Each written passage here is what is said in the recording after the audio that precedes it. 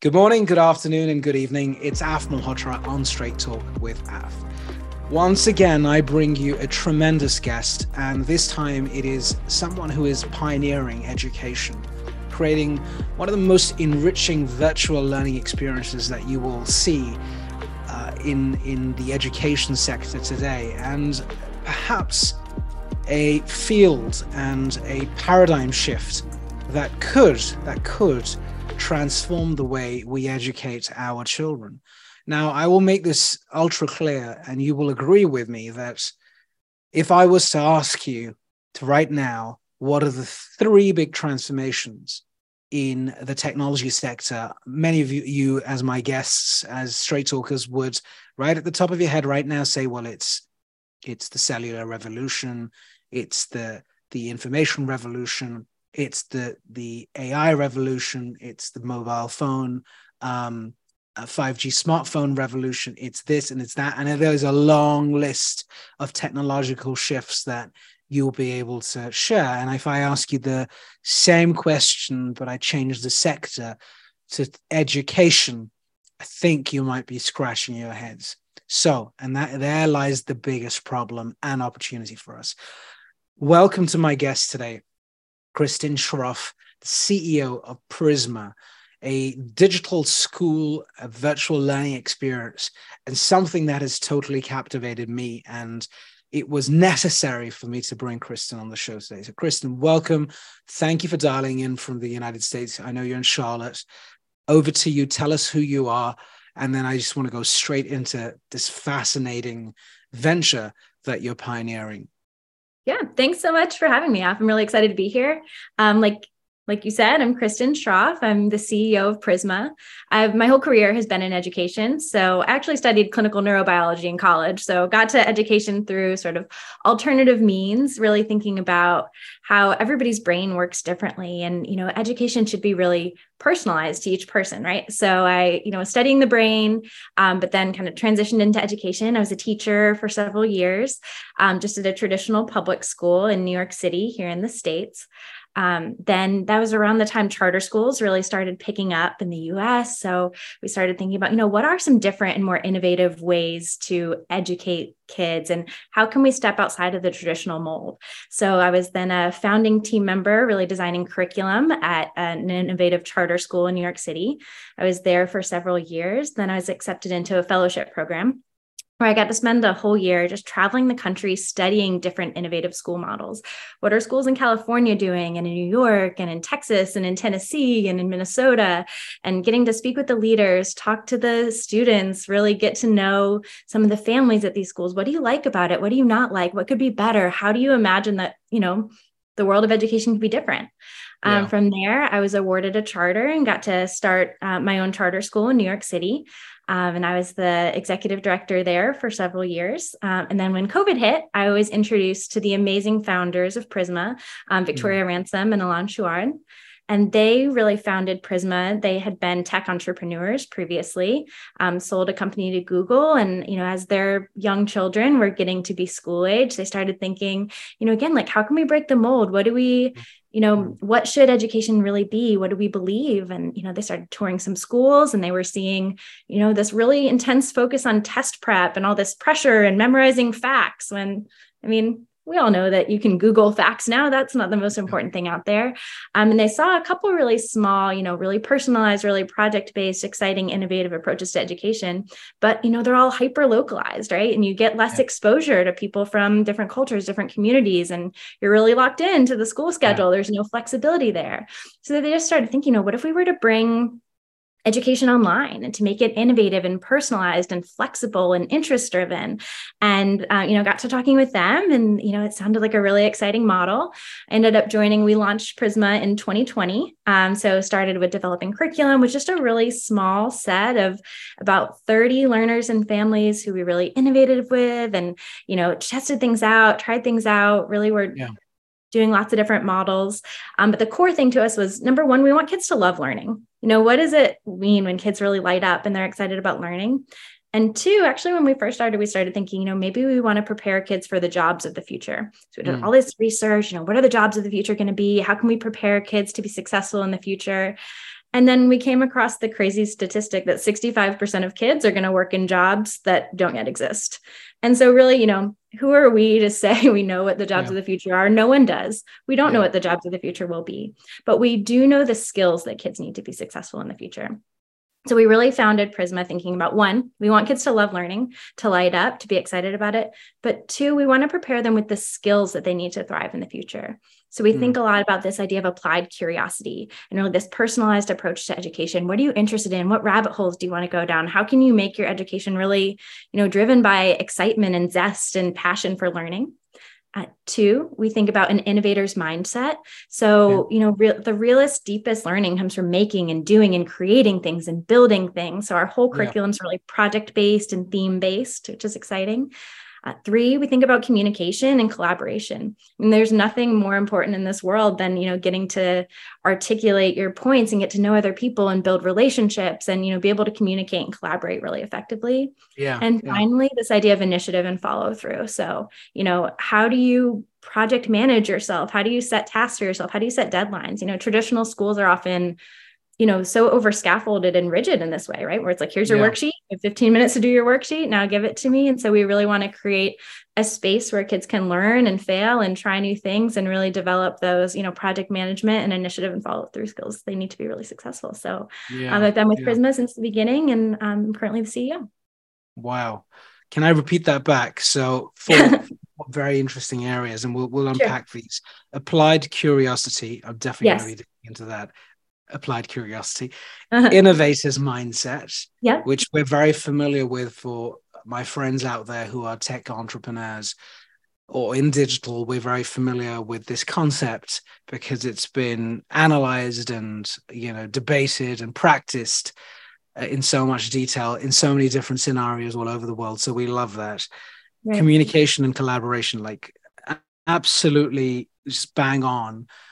And one of the things I will say about that is the Gen Z sort of community that I'm engaging with. They are fantastic communicators and collaborators, actually, in a different way to what we would deem as being, default today.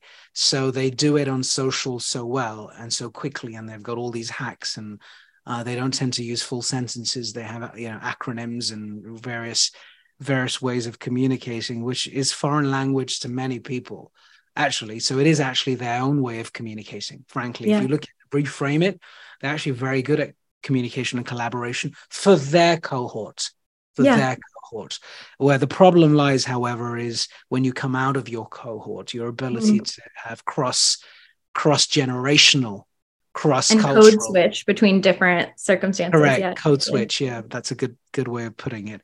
And the fourth area is, that's such an important part about sort of the initiatives and the follow-throughs, and you almost have to initiate to have the initiative to, and you have to. That's where the education comes in, to then understand what it means to follow through. And I think, wow, if you're able to do even 10% of what you've described in each of these areas.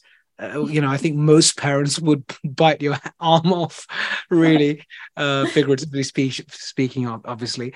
And so take us through, firstly, just take us through, we'll come back to these, take us through what sort of kids, what sort of children have you got at Prisma, and what sort of parents do you have at Prisma? Yeah. Oh gosh, the kids at Prisma are absolutely amazing. They're creative, they're funny, they're silly, they're smart, they're brilliant. So we've got lots of different types of kids and families at Prisma, because we find that it's actually been a fit for, lots of different types of families. So it's a pretty diverse community. We've got a good group of families that were homeschooling previously, either because of the pandemic or before, but they really were looking for more community. How do I, get my kids involved with other kids that they're with really consistently? Of course, you can take courses on OutSchool, but they're here and there. And how do we build relationships, not just with kids in our local community? Same thing with homeschooling and with public schools. It can be so hyper local, right? You're here you are with just these same kids in your community. But if you bring it online, right? Like you can have best friends all over the country, all over the world, and you really get to understand each other and have these kind of deeper bonds, right? So families that are looking for community have been a great fit for Prisma. Families that were homeschooling before, it's a lot of work to like pull in curriculum from all these different sources. And how am I doing it? Am I doing it right? At Prisma, we have this really innovative, curated curriculum that, we know meets all the standards that learners need to accomplish, but does so in a really engaging project-based way that's really hands-on with, on-screen and off-screen options. Yeah. So families looking for that kind of cohesive but engaging curriculum, it's been a great fit for. And families that, they were homeschooling before, but it's like, oh, I don't want to be my child's teacher anymore, right? They're getting to an age where all of a sudden, like, I'm the one telling them to clean up the room and, clean up the table and do this and do that. And I don't want to also be their teacher. I want like a real educator who's experienced to, come in and really support and be my partner in educating my child. So we've seen a lot of homeschool families that find that Prisma has been a great fit. We've got families that, for whatever reason, traditional school just wasn't a fit, either socially or academically. We have learners at Prisma who are really gifted and who are just incredibly bored sitting in a traditional classroom, that's kind of tailored to the middle. They're bored. They want to go at their own pace. They want to do their own things. They want to go fast where they want to go fast, or they want to slow down and dive deep where they want to dive deep. And that, kind of one size fits all model just wasn't working for them. Or learners that, maybe are twice exceptional and they want to go faster in some areas, but filling gaps in other areas. Prisma is a great fit for, because our curriculum is really flexible, right? If you're a fourth grader in high school geometry, no problem. If you're a seventh grader who needs a little support with reading and catching up, you can go at your own pace and, fill in those academic gaps in a way that you can't in a traditional, brick and mortar model. We've got families that are world schooling, or that, live in several different locations. So, they're traveling throughout the year. And so the flexibility of our model works really well for them. We've got learners that, do Prisma out of the back of a van sometimes, or, in an airport, because it can really go with you wherever you want, right? That whole model that, so many people want to work from home or work hybrid or work remote now because they want that flexibility. We offer that to adults, but what about kids? We can, give them that flexibility as well. Yeah. Tell me a bit about the sort of age brackets that what's your sweet spot? So what sort of age brackets do you really serve here? Yeah, so we start in fourth grade. So US standard, really in around third to fourth grade, there's that transition from learning to read to reading to learn. Because we have an international audience, just to tell us the ages. That would be helpful, because we have people from Asia, we have people from Europe, sure. Yeah, helpful. Like 9 to 18. 9 to 18. Wow. Yep. Okay. And so how does that sort of speak to, because let me first start with all the concerns, and then we'll go into the model. I'm playing devil's advocate. So the natural concerns are sort of the first concern is the social mobilization, and a school gives you an environment where there's so many kids running around your classroom, there's physical contact 6-7 hours a day, and this appears to be more digital. So tell us a little bit more about how that works, and how do you see that playing itself out? Sure. So a couple answers to that question. First, of course, we embed a ton of different socialization opportunities within our program. So we have daily enrichments where learners can come together. We have a daily stand-up, which is community building. We've got co-working lounges, collaborations on projects. Kids are starting businesses together. We've got learner-led clubs. All of those social things that you find at a traditional school, you also find at Prisma, but it is virtual.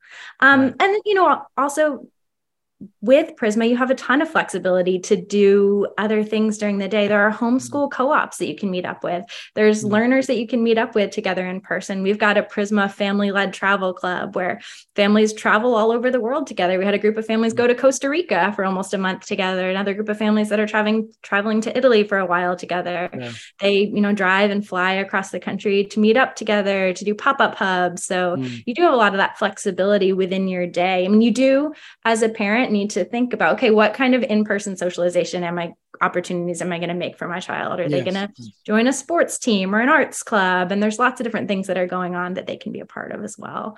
And then I think the other part of that too is, if you really think about what a traditional school looks like, if you walk into it, how much of it is socialization and how much of it is sitting really quietly in rows, listening to a teacher talk, or all writing an essay together, right? Like, not all of traditional school is maybe as socialized as we might think. So I Yeah. think there's lots of Yeah. different ways to get that Yeah. socialization. I would not downplay its importance. It is important for kids to Yeah. interact with kids. Yeah, I mean, you are preaching to the converted, so I'm trying not to be biased about it and positively biased, because I get what you're doing and I believe in it.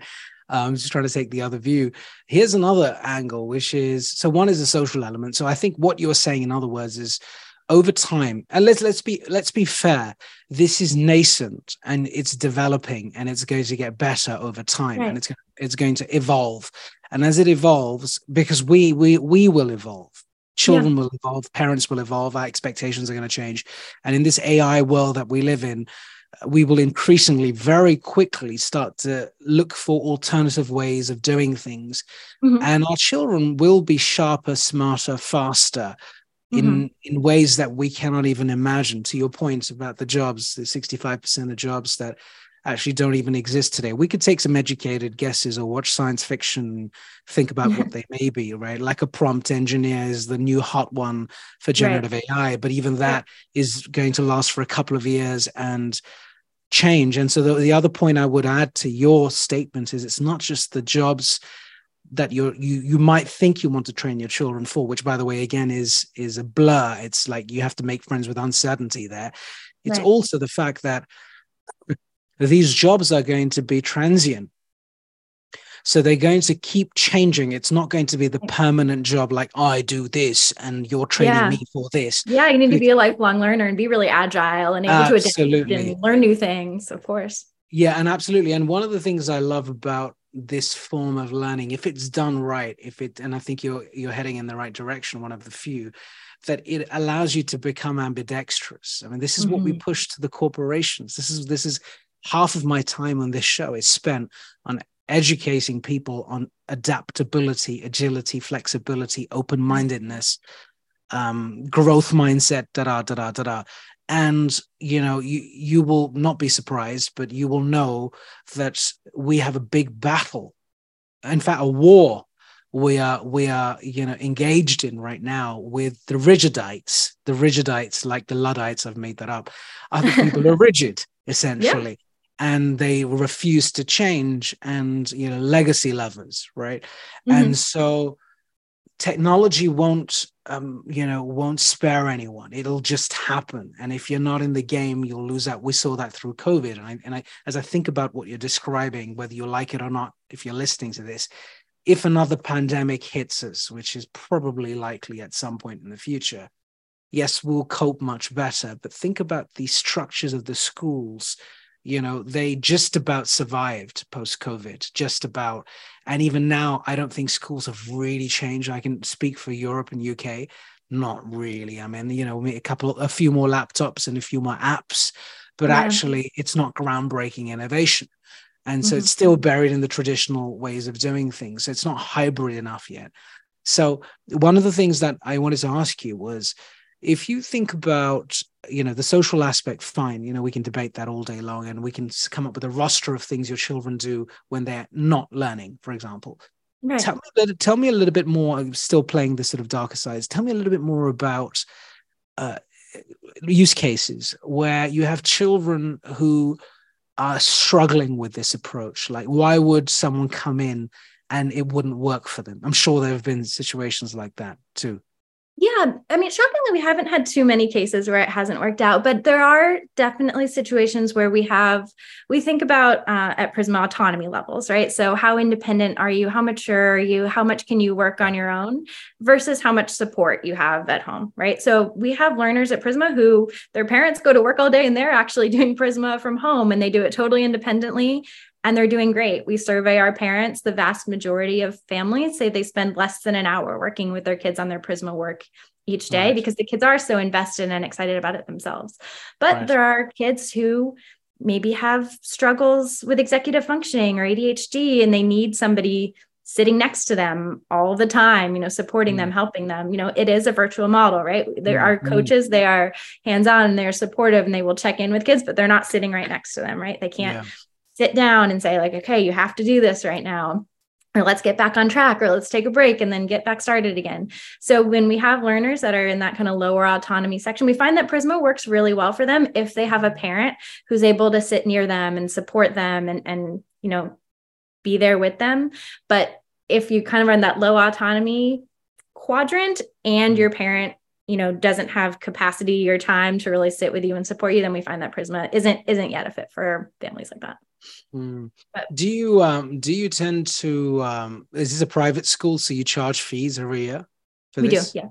Okay. Are you at liberty to share how much that is? Yeah, sure. So our middle school, we've got sort of 3 different programs. Our middle school, which we call 4th through 8th grade, is $9,750 per year. The high school is $10,750 per year. And we also have a middle school parent coach program where you get access to the full curriculum, to all the live time, to all the social experiences. But instead of having a learning coach, a teacher who's there supporting, giving feedback, the parent takes on that role. And that one's $4,800 per year. Okay. And we do also offer need-based scholarships as well. Oh, you do? Okay. Yeah. Yes. I was going to ask you that. And are these, so how many kids have you got actually in the school? How many pupils do you have right now? Yeah. Right now we have around 200. 200. Wow. That's a pretty sizable number. Wow. Okay.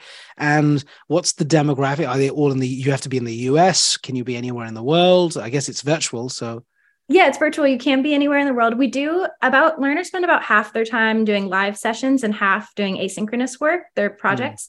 During the live sessions, it really is more, we do mostly have US based time zones now. We have a couple families in Europe who do just kind of Prisma in like late afternoon. It's about 2 p.m. to 4 p.m. for them that their children are on live. And so the morning is when they work on their asynchronous work. And we're actually launching in Australasia this coming January as well. So and for families that are just traveling around the world or live in Bali, Australia, Indonesia, we'll have a cohort for them as well. Yeah. I'm starting to think that you need to have some representative in the UK or European space, because I guess the element that I find is going to be a competitive advantage is if you've got a UK base, for example, I'm just thinking about the application here. Right. At some point over the next couple of years, if it takes a couple of years to build out the ecosystem, you will need the physical social aspect of it covered. So like clubs and tennis and sport and stuff. So there'll be some collaborations that will need to happen at a local level. It's a little bit like Steiner School. Like we have Steiner schools here in the UK, and I'm sure you've heard of Steiner, but they're scarce, right? You'll find like 4 in all of the UK, mostly located in a 5 to 10 mile radius from London. It could be out somewhere in the district, in more rural areas. And you've got to live close to it to be able to go to that school. But again, it's not very democratic. It's not a level playing field, is it? Because, if I want to send my daughter or son to it, I'll have to relocate, move somewhere. Hopefully I can afford a property in that area and then pay to go to that school to give my child the sort of personalized physical school environment that I really wish that they get. But it's not quite available to and accessible to everyone. But what I think is Prisma can be, if you can create that hybrid environment. So I guess, is that part of your plan in the future when you think about growing? It is part of our future plan. Yeah. Right now we're focused on our virtual model, but we definitely imagine a world in which we've got pop-up hubs or kind of flexible, almost like a WeWork kind of co-working spaces, throughout the world where learners and families can pop in and do their Prisma work together in community. That is part of our longer term vision. We're not there yet, but we certainly imagine a world in which that exists. I could see that playing out, even if you're doing a collaboration with co-working spaces today who are struggling, by the way, most of them, because not everyone's going into it. So if people don't go to work, kids could go to school and you reutilize that space in a very inventive way. I will connect you to someone, and this is a pretty relaxed show, but now we're talking entrepreneurship too, because you are an entrepreneur. There's a dear friend of mine who's in the States who I will connect you to, and I won't mention him here, who's doing some incredible work in repurposing churches and synagogues. So there's, unfortunately, religion is on the decline, as in people don't physically go to churches and places of worship as much as they did. And so there's a lot of free space. The charter school that I started in New York, we started in a church in our first year. For some space, and then we built our own building after that. But and there's a whole social impact piece here, because whilst you're doing the virtual element, if there were opportunities for people to congregate and meet together, like young kids or whatever it may be, but the spaces were available, affordable, accessible. Yeah. And, you're not competing for like, oh my God, I need that desk or I need that chair. Oh my God, the coffee's run out.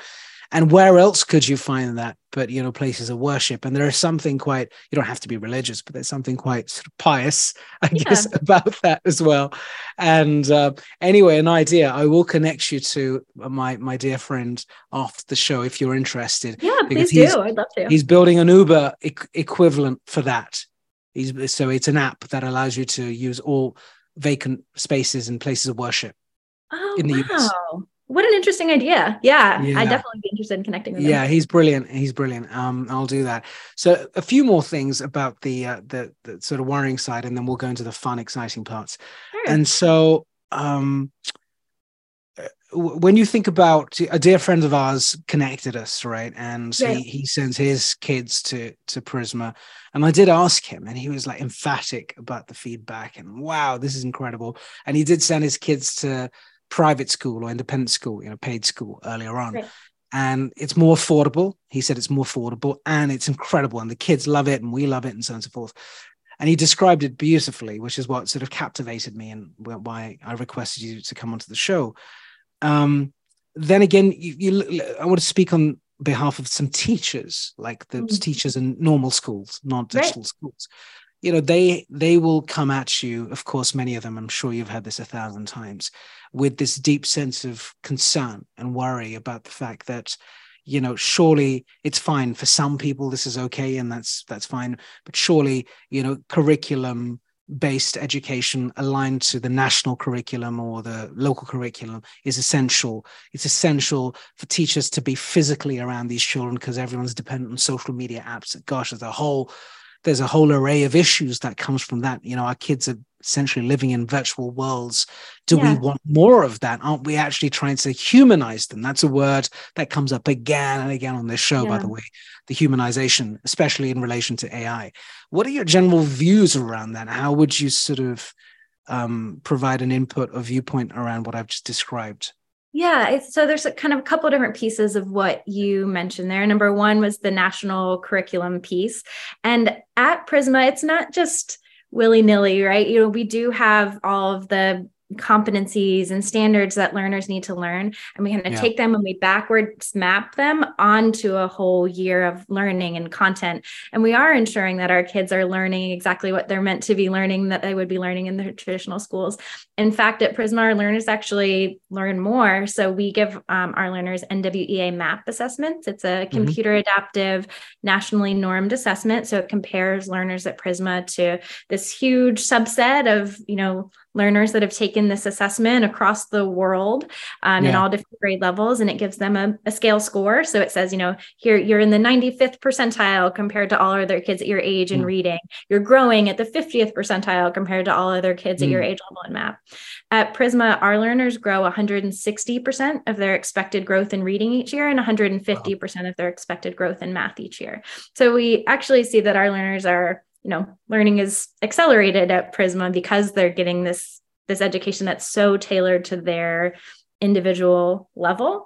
And, so in addition to growing and, reading and math, which of course are incredibly important, they're also developing these life skills, applied curiosity and innovator's mindset, communication and collaboration, initiative and follow through. So we do both there. That's kind of the first part. And then the second part was about the teacher needing to be with the learners. We actually find it's really interesting. We have amazing educators at Prisma. I'm sure it's the same in the UK as it is in the US, but there's lots of talk. So many educators want to leave the classroom. They want to get out. It's so hard. Every time we post a job, we get 500 applicants overnight like that for teachers. No way. Wow. So many teachers want to come to Prisma. So we just have the cream of the crop, the best of the best, award-winning, teacher of the year, NASA trained scientists, PhD in math, our educators, they truly are just exceptional because teachers know that this is the right model, this like personalized, interest-driven, relationship-based kind of education. And they say, you know, our coaches, they meet with each learner each week, one-on-one.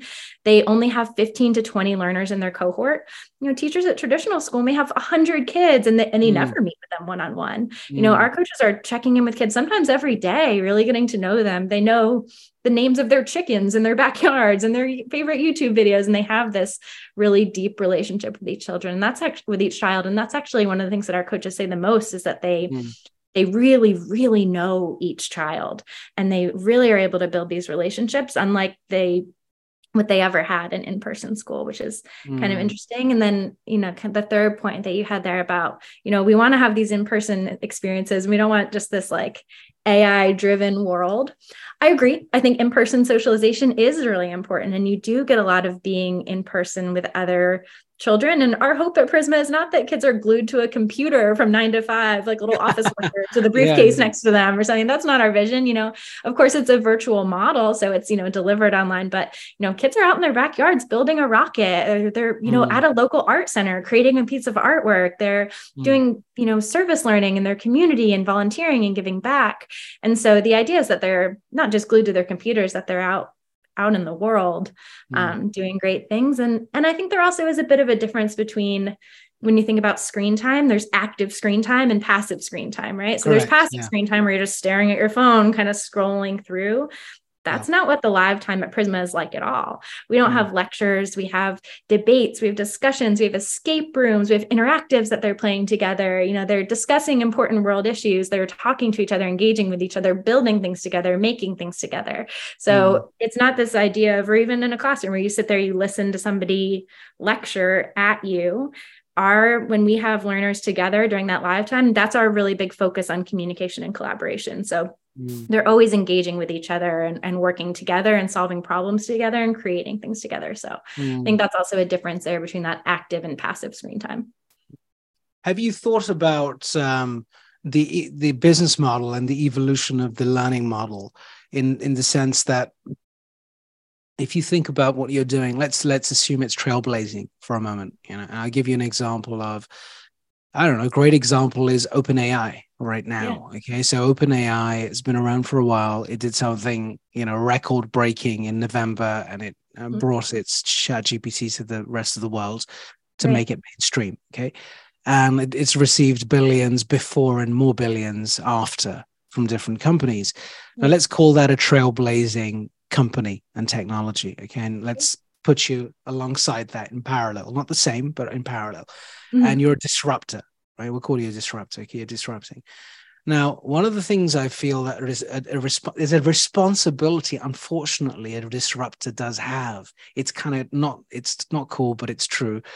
Over time, when you realize that you are a trailblazer, when you actually realize it and you start to see the momentum and the traction, there is this social impact side, and there's this, you know, moral side that does kick in at some point. And even if you don't want it to kick in, your constituents will make sure it kicks in and it's alive and it's there and it's an issue you've got to deal with at board level, and all your stakeholders will care about it. And if you have investors at some point, they'll care about it too, which is, you know, what are you doing ethically to ensure that we don't lose sight of what we originally designed this to be? Right? Your founders that you named earlier on. And so it's a little bit like what we're doing with AI today, and the debate of ethics and regulation and standardization is coming into play at such an aggressive level, and Europe more so than even in the United States.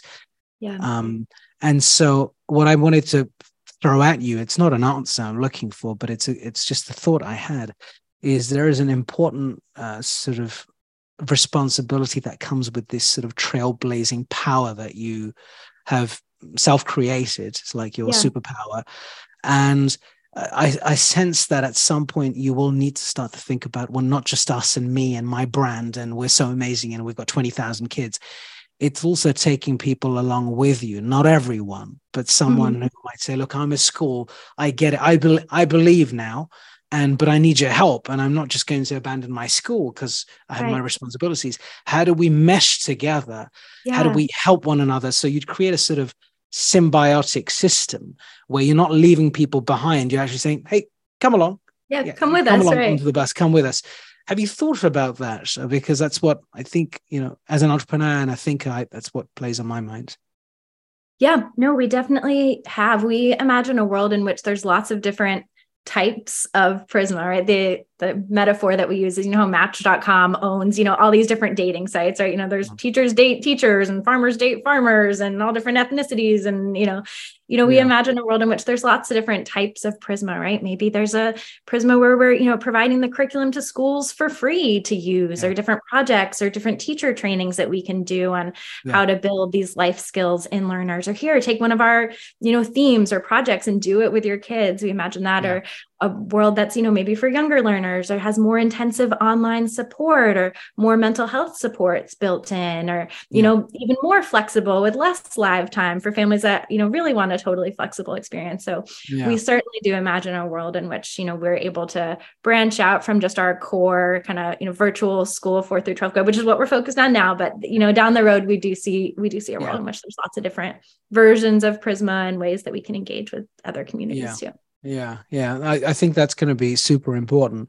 And so let's move to sort of the near to long-term future. So now you've got about 200 kids. Can you give me a bit of a sense for the audience? What does the live platform look like? Is it like a Zoom, or what is the supplier base? I guess you have like a mesh of different technology solutions plugged in to give you this sort of complete experience. Can you describe that? I know we can't see it today, but can you describe it and tell us where someone can experience it as well? Sure. So yes, we do, deliver our, live lessons via Zoom. We also use the Google Suite as well. So everything's really kind of well integrated. And so we curate all of these different projects and resources for learners. And so each cycle has a different theme. So every 6 weeks, we have a different theme, and it's something that really unites all the learners. So we still have this idea of applied curiosity, right? What are you interested in? What path do you want to go down? But we have these different themes that bring them all together, right? So I'll give you an example. In our theme, Cities of the Future, for example, kids were imagining what the world of the future might be like. And so they start with an exploration phase where we've curated tons of different articles, videos, podcasts, interactives, games. Some learners are really interested in this idea of space. Maybe in the future we'll need to give up on Earth and go to space. And so they're, reading all different articles about the physics of if it's better to live on Mars or on the moon or in an exoplanet or an O'Neill colony. Other learners are, saying, I really want a kinder, more equitable future. And so they're, reading about, how to create more equitable communities. Other learners are really into city planning. So they're learning about how to, design a city. Others are interested in, green architecture. And so they're learning about, what are all the different methods and materials that go into creating a more eco-friendly city in the future. And so they start with this exploration phase. We create tons of different little mini projects for them. So, maybe you're launching a water rocket off into space, or you're doing a Google Doodle, or, all these different, kind of mini experiences that are hands-on that they can try. And then they choose a bigger project that they want to work on. So, maybe some learners are, designing their own building. Maybe others are doing an environmental advocacy project where they're going out into their community. Maybe others are building a disaster-proof building. Maybe others are making a art installation for their community. And so all these different project options that they can work on as well. And so we curate them all into these kind of theme websites where kids can kind of pick and choose what they want to work on. And they copy them into what we call a learning journal, which is this kind of like growing record of their project that their coach can access and give them feedback. Their coaches are going in, checking in with them every day. I had an idea for your project, or, hey, like, what do you think about this a little differently? Or I have a counter argument for you here, go play devil's advocate for me. Or, give me another example here. What if this? And, really checking in with them and pushing them really quite uniquely based on their own project idea and their level and what they know about the learner as well. Amazing. So you've got these sort of, that personalization is stemming from these different sort of almost repositories of insight that I guess over time you're doing more and more research around what interests people at different age brackets in different cohorts. And how do you tend to tell me a bit about music? Because, I'm a musician. You'll see the guitar at the back. I'm a percussionist, right? So that's my thing. That's outside of all of the other things that I do. Yeah. And so music is ultra important. I'm a big fan of music. I just two shows ago, it's not published. I had the female, so tabla is the drum I play. It's an Indian drum. You sit on the floor, you play it. It's quite popular these days. Yeah. And there's a master of that instrument, a chap called Zakir Hussain, who everyone knows. And the woman equivalent, who not many people know, unfortunately, but they will, is a lady called Anuradha Pal. And she's just incredible. She's just an absolute master with her hands and fingers, and she produces sounds like you cannot imagine. And we were talking about the power of music in healing, in thinking, in nurturing and developing and so on.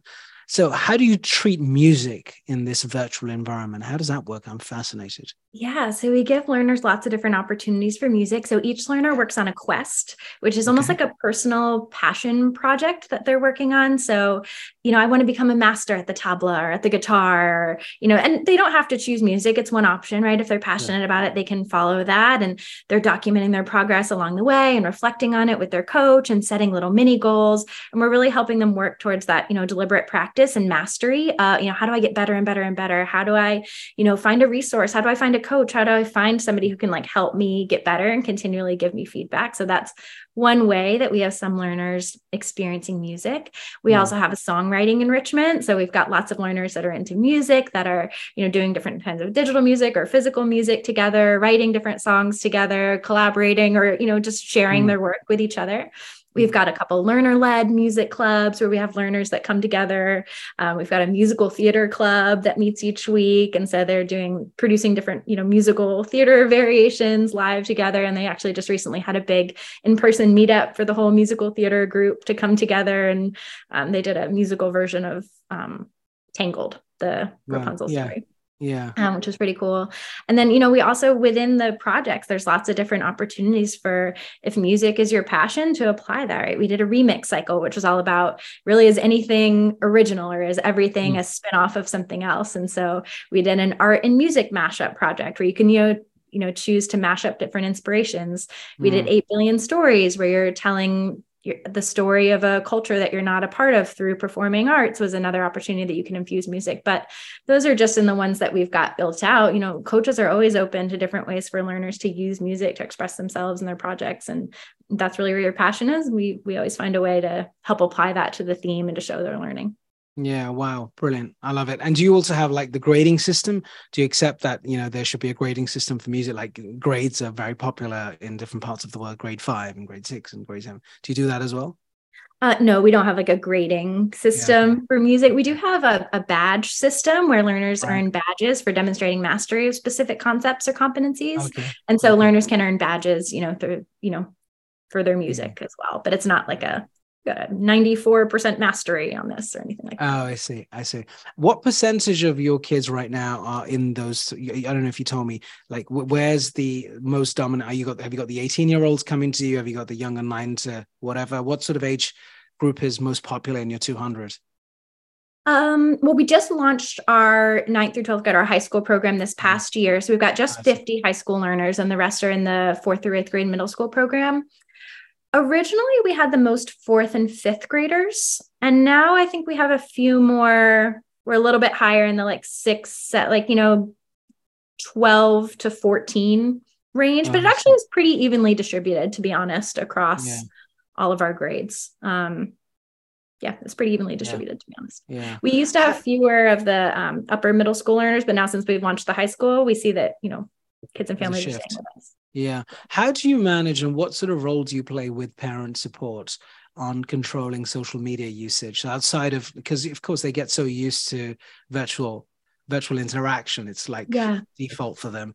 So how do you ensure that your pupils and the parents and you with them are making sure that this doesn't go outside of the bounds of Prisma into the other apps? And sometimes it's okay, but it is a problem. It's a systemic problem going on to, the TikToks and the snaps and Snapchats and various others. So do you play a role in that as well, or do you sort of take a step back? I would say yes and no. So we do have learners on, they have Google Chat, so they're chatting with each other. We've got lots of different opportunities for them to chat with each other socially in a really safe and moderated way at Prisma. We've got, a cheer squad that's, hyping other kids up in different channels based on their interest. So they really can get that virtual social interaction through our platform, which is nice. So we don't actually see too much of a need for them to go off into spaces that are unmonitored or maybe less safe, because we do have that opportunity for them within Prisma. We do also talk to families all the time about social media usage and, how to engage in an online community. So we do a lot with families. We have a regular kind of parent speaker series or parent events where we talk about social media usage. Parents share best practices, different ideas, suggestions, things that have worked, and really help build community around a lot of these things that we know lots of kids and families are struggling with. And that's something that's really special about Prisma too, is we do have this really vibrant parent community where the parents have like really gotten to know each other nicely as well.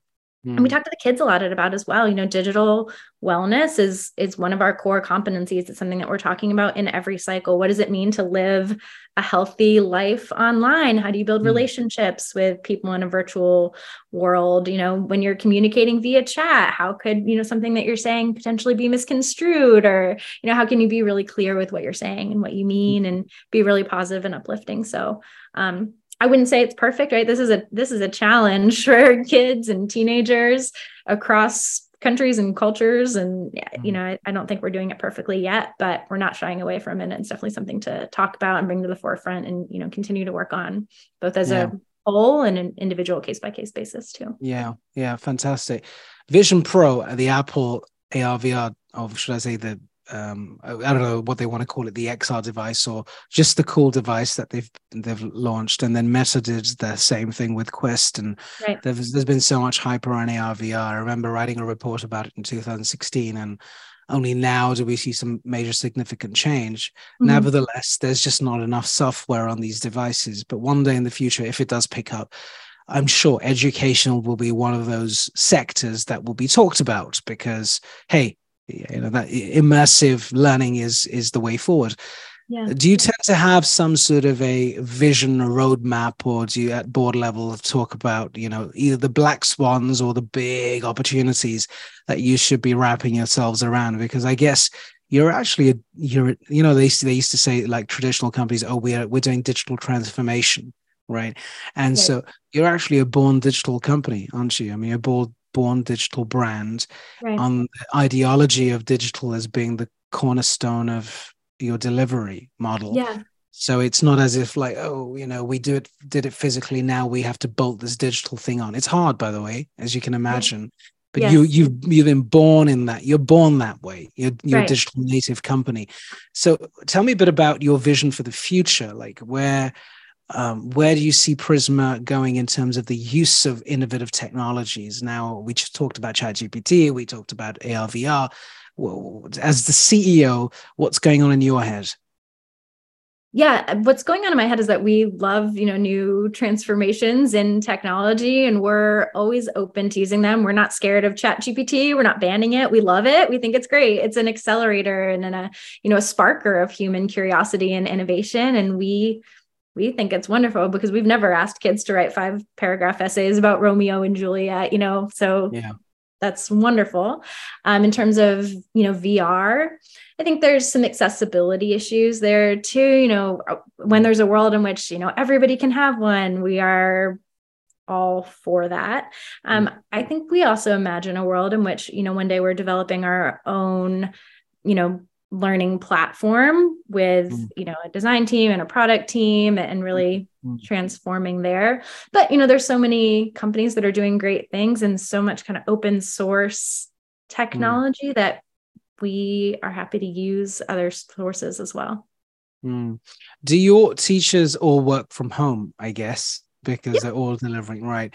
So what sort of guidance, this is totally offshoot, but, given that they have to be engaged and they have to be concentrating and they're constantly sort of, supporting, and they'll have to sort of be super adaptable. Sometimes a child is, top of their game. Sometimes they're not feeling so great. So they're like any teacher, they've got to play that role. And now they've also got to do it virtually. And we saw this with post-COVID environments where mostly in the corporate, executives really struggle with, Zoom fatigue and online fatigue. And, it's, oh my God, I can't do this again.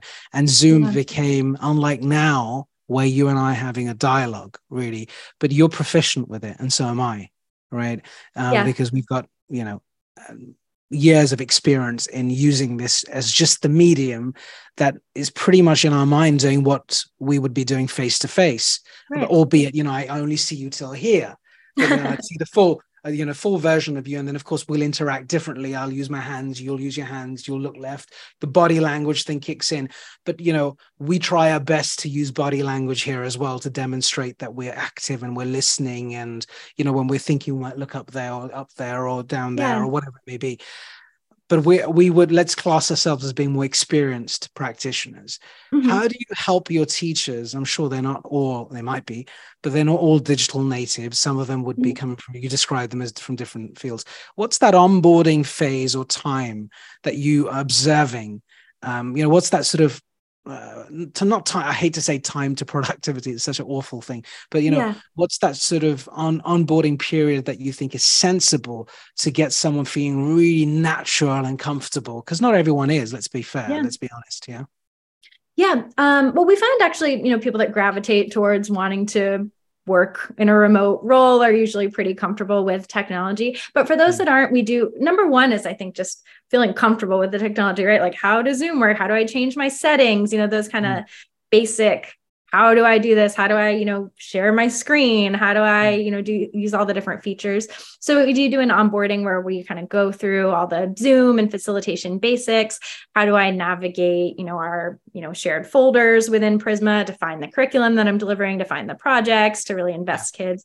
So we do lots of trainings around that. When people are first onboarding, we've got about a 2-week onboarding process where they're just kind of learning the ins and outs, both of Prisma and what we believe and the history of the company. And then also, the nitty gritty of how to facilitate. In our first weeks, we have coaches working together in pairs. So a more experienced learning coach with a newer learning coach, a kind of a gradual release model where the coach who's been with us for a while is modeling, showing, the other coach is watching. Then the next week, they're kind of co-facilitating. One leads one part, another needs another part. Then in the third week, the newer coach is leading, but the more experienced coach is still there to support, jump in, answer questions. Something goes wrong, they can jump in and support them and provide them with feedback after. And, our head of schools are popping into sessions all the time. We record all of our sessions. So we run trainings each week where we're looking back at, here's a tricky moment that happened. Like, what could we have done? What could we have done better? How could this be better? Here's something really great that this coach did. What can we all learn from that or take away?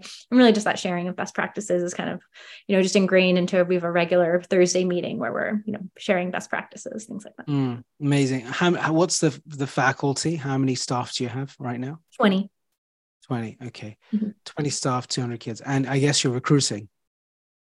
Yes. Well, not right now, because every time we post a job, it gets filled just like that so quickly. So no, we're fully hired for the, 23-24 academic year right now. But, we do add cohorts throughout the year as we add more families. It's, pretty quick, right? We have families that are interested in Prisma. So we open up a cohort, add a coach, and it just kind of snowballs. Okay. And my final couple of questions, and then we'll start to move towards the end. Do you have sort of subject specialisms for these teachers? Like, is there someone who's really good? Like you said, someone's a PhD in maths and so on. So do you tend to see these teachers fall into certain primary, secondary specialisms? How do you organize the capability? What's your capability model there? Yeah, that works a little differently at our middle school and our high school. At our middle school, each cohort has a core learning coach who's with them for all of their theme projects, and they have a specialized math learning coach as well. We've just found that math just happens to be one of those things that, it's just so progressing right through, we do have kind of specialized math learning coaches who work with learners in addition to their core learning coach who works with them on their theme-based projects and all of that. At the high school, we do it a little bit differently. As kids are getting older, they've got these really intense academic interests, right? So we still have that concept of a mentor coach who meets with you, kind of sees you holistically across all content areas, who supports with, whatever next step you want to do after high school, with planning for that, with connecting you with mentors and internships and designing a capstone project that really showcases something that you're really passionate about. So we still have that concept of a mentor coach, but we also at the high school have academic specialist mentor coaches as well. So a real literacy expert who is, working with the literacy projects and giving feedback on literacy, a science expert who's really challenging kids in physics and chemistry and physical science and biology and environmental science, a math expert who's, taught everything from differential algebraic equations to, remedial math, who's supporting all learners at their level. Wow. Okay. Amazing. I feel like I need to re-educate myself. I just need to be 25 years younger. So that's the difference. Well, it sounds like And we have two budding Prismarians in your oh household, right? yeah, yeah, totally. I mean, oh my God, it's a discussion that I'm going to have with my wife and of course all of the friends that I have here. And you certainly want to be setting up in the UK, that's for sure, as part of your growth plans. And give me a Absolutely. shout when you decide to do that. I'll absolutely help. And Thank you. final few things really is to do with this the changing geopolitical landscape, right? Mm, So there's a lot of inequity in the world right now, and right. countries that are going through a tough time. If you look at Ukraine, it's been decimated. Here in the UK, because we are close to Ukraine physically as well, from a proximity standpoint, we see people coming over from there really struggled with what's going on, and the world has its dark sides. Yeah. And so have you been thinking about, and I'm not saying you should do this, they're certainly not holding you to it, but at some point when you master this model, what you are doing can have just seismic social impact, Yeah. outside of course commercial value that you're making money on. There could be people all around the world in different parts of the world who could be educated in a joined up, consistent way with the power of technology that they Mm, can't do today. I mean, they do go onto YouTube and all of the free things that you can do, but of course, you're providing a very different experience that's right. stitching all of that together. And so there are hundreds of millions of children who don't get educated. I mean, if I just take India, because I know it, there's still, I mean, it's a very wealthy country, but 1.4 billion people, 600 million people still live on $3 a day. Right. And in that cohort, you'll have a lot of children who are going through very, very difficult, challenging, Yeah. upbringing, and aren't fully educated, and so on and so forth. And whilst there's so much charitable work going on in the world, you are delivering this in a very powerful virtual way. And not that I'm even going to go close to comparing you to Zuckerberg's message when he first launched Facebook, because you're not comparable to that. You're doing something, in my mind, way more powerful and impactful. Sorry, Zuckerberg, but when he did launch Facebook, his core message then, which was a nice message, was this leveling off, and equalizing the world where people can connect with one another. And of course, a lot of good things happen with that platform, uprisings and geopolitical change. Um, what I'd urge you to think about, you don't have to answer this, but I'm sure you have a response, is at some stage in your future, and I think this is very important for investors and people who are parents as well, who join your world, essentially, who Right. sign up to your world, to know that this is not just for the few who can afford Right. $10,000 a month or a year, should I say. Yeah. It's also for those who cannot afford it. And I know you Right. talked about scholarships, but even beyond that. Yeah. So I think that is so beautiful and so compelling whenever you're ready. And I Yeah. think a foundation of some sort with the Prisma model is waiting to be created. So you wake up in the morning feeling like, of course, you're making a difference to young children, but actually you're making a difference to people in parts of the world where education would be, far-fetched, not even fantasy, Right. just not even in the mix of reality because of the struggles that those young children are going through. And you're changing that game. So I really feel excited about what you're doing. Sorry, I'm throwing this stuff in, but I feel so No, this is excited about great. the power of your model, if as and when it sort of goes to that level. Do you have a board? Do you have like a board or an advisory board that you've built? And how do you get that sort of external guidance?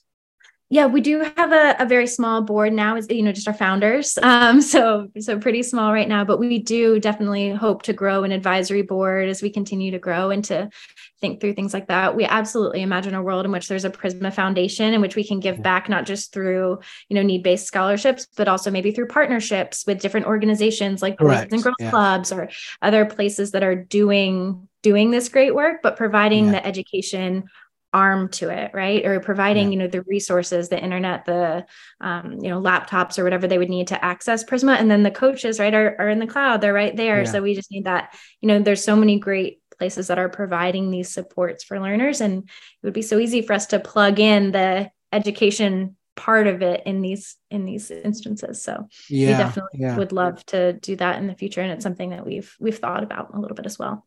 Yeah. So last few, we'll have a chat offline. Last few minutes. What would you say to the ardent skeptic, the parent, assuming that there's potential for them to send their kid to your school? Right. And what words would you leave that ardent skeptic with right now? I think I would ask them are they 100% sure that their child's education is preparing them for the world of the future? Are they sure that their child's education is the best possible use of their time? Is there a world in which they could do things differently, have more time together as a family? And those, as a parent myself, I know those years, it's going to go by so fast. You could have more time together as a family. You could have more flexibility, and you could have an education that's really engaging and exciting and preparing your kid for the future. It's a risk, right? It's a change. It's not the norm. And so I would say if you're willing to take that risk to get the rewards of maybe your kid loving learning more and getting that time as a family together and doing things differently, then Prisma is the place to do it, because we have an amazing group of entrepreneur, risk taker families that are really living their best life, and kids that are excited about learning and passionate and really going to develop into the leaders of the world in the future. So I would say give it a shot if you want to take a risk on something. Wow, I think that's a fair message, and I think that'll definitely get a lot of people thinking differently. Because I think when you said, are you sure? Are you really sure? Are you 100% sure? Of course you're not, And actually deep down, everyone knows that they're not really satisfied with the system. Let's be honest. Mm-hmm. Albeit it's free or they're paying for it, and they just don't have the know-how or the awareness or the wherewithal or the courage sometimes to try and break the fold. And that's no different to anyone who's trying to do something new for the first time. And when your kids are involved, it starts to get a little bit more scary, doesn't it? Because you're like, oh my God, I'm responsible for the future of this child. And I'm like, am I doing this on a whim? Yeah, I don't want to screw this up. Am I doing it on a whim? And so I have to tell you that I love what you're doing. I know it's early stages, as an entrepreneur, I can sense what you're doing, and I've done my own work. I know it's early stages in terms of adoption and global reach, and you're developing the model as well. I think the demand for what you're creating is way greater than we know, and I think you know it, because that's why you're leading captaining the ship essentially. So congratulations to you and every one of those 200 children and the 400 parents, or whatever the number of parents may be these days. I don't know. And, I wish you all the success. We'd love you to come back regularly on the show, if that's okay, because we'd love to track the journey, right? Just figure out what you're doing. We also have, I'd love to bring you into something called the Straight Talk Mavericks group, which is a WhatsApp group where we have about 90 or so ex-speakers. And like you, they come from different walks of life. And that could be a great way for you, not just to promote what you do and educate and raise awareness and handle people's fears and concerns and stuff, but get some really strong champions and supporters who believe in this, but haven't managed to create it themselves, basically. Yeah. I'd absolutely love to. I'm honored. I'd love to come back and love to be part of the group. Yeah. And I'll pull you into that group. Actually, we'll swap numbers in a minute. I'll pull you into that group. So listen, it's Kristen, thank you so much for coming on the show. I've learned loads. I'm going to go off and do some digging. Treat us like your friends. We're here to promote and support your mission, because it's about our next few generations, and it matters to me personally. It's my big focus for my life. And being a parent like you, similar age kids, it's what we do day in, day out. And so you're making a difference, and you have my full support. So you just let us know how you need that. You need our help, and we have 30,000 straight talkers out there who'll watch this at some point, who will want to reach out to you. So I want to close by asking you to tell us how people can discover more about Prisma, like a website, any other contact details. Yeah, sure. So our website is joinprisma, joinprisma.com. So you can learn a ton there. You can sign up to talk with us. There's a joinprisma.com/talk-with.us to sign up for a time to talk to someone on our team to learn more. Tons on our website. And you can always email us at info@joinprisma.com as well. Amazing. Well, it's been a real pleasure having you on the show. Thank you so much, Kristen. Look after yourself. Keep smiling. I love your energy, and you've just, it's brilliant what you're doing, no doubt. And we'll have you back on the show very, very soon. I'm looking forward to it. Yeah, absolutely. This is Af signing off. Be well. Have a wonderful week ahead, and I'll see you on the next show. And do support Prisma. It's a very, very important cause. Thank you. Thank you.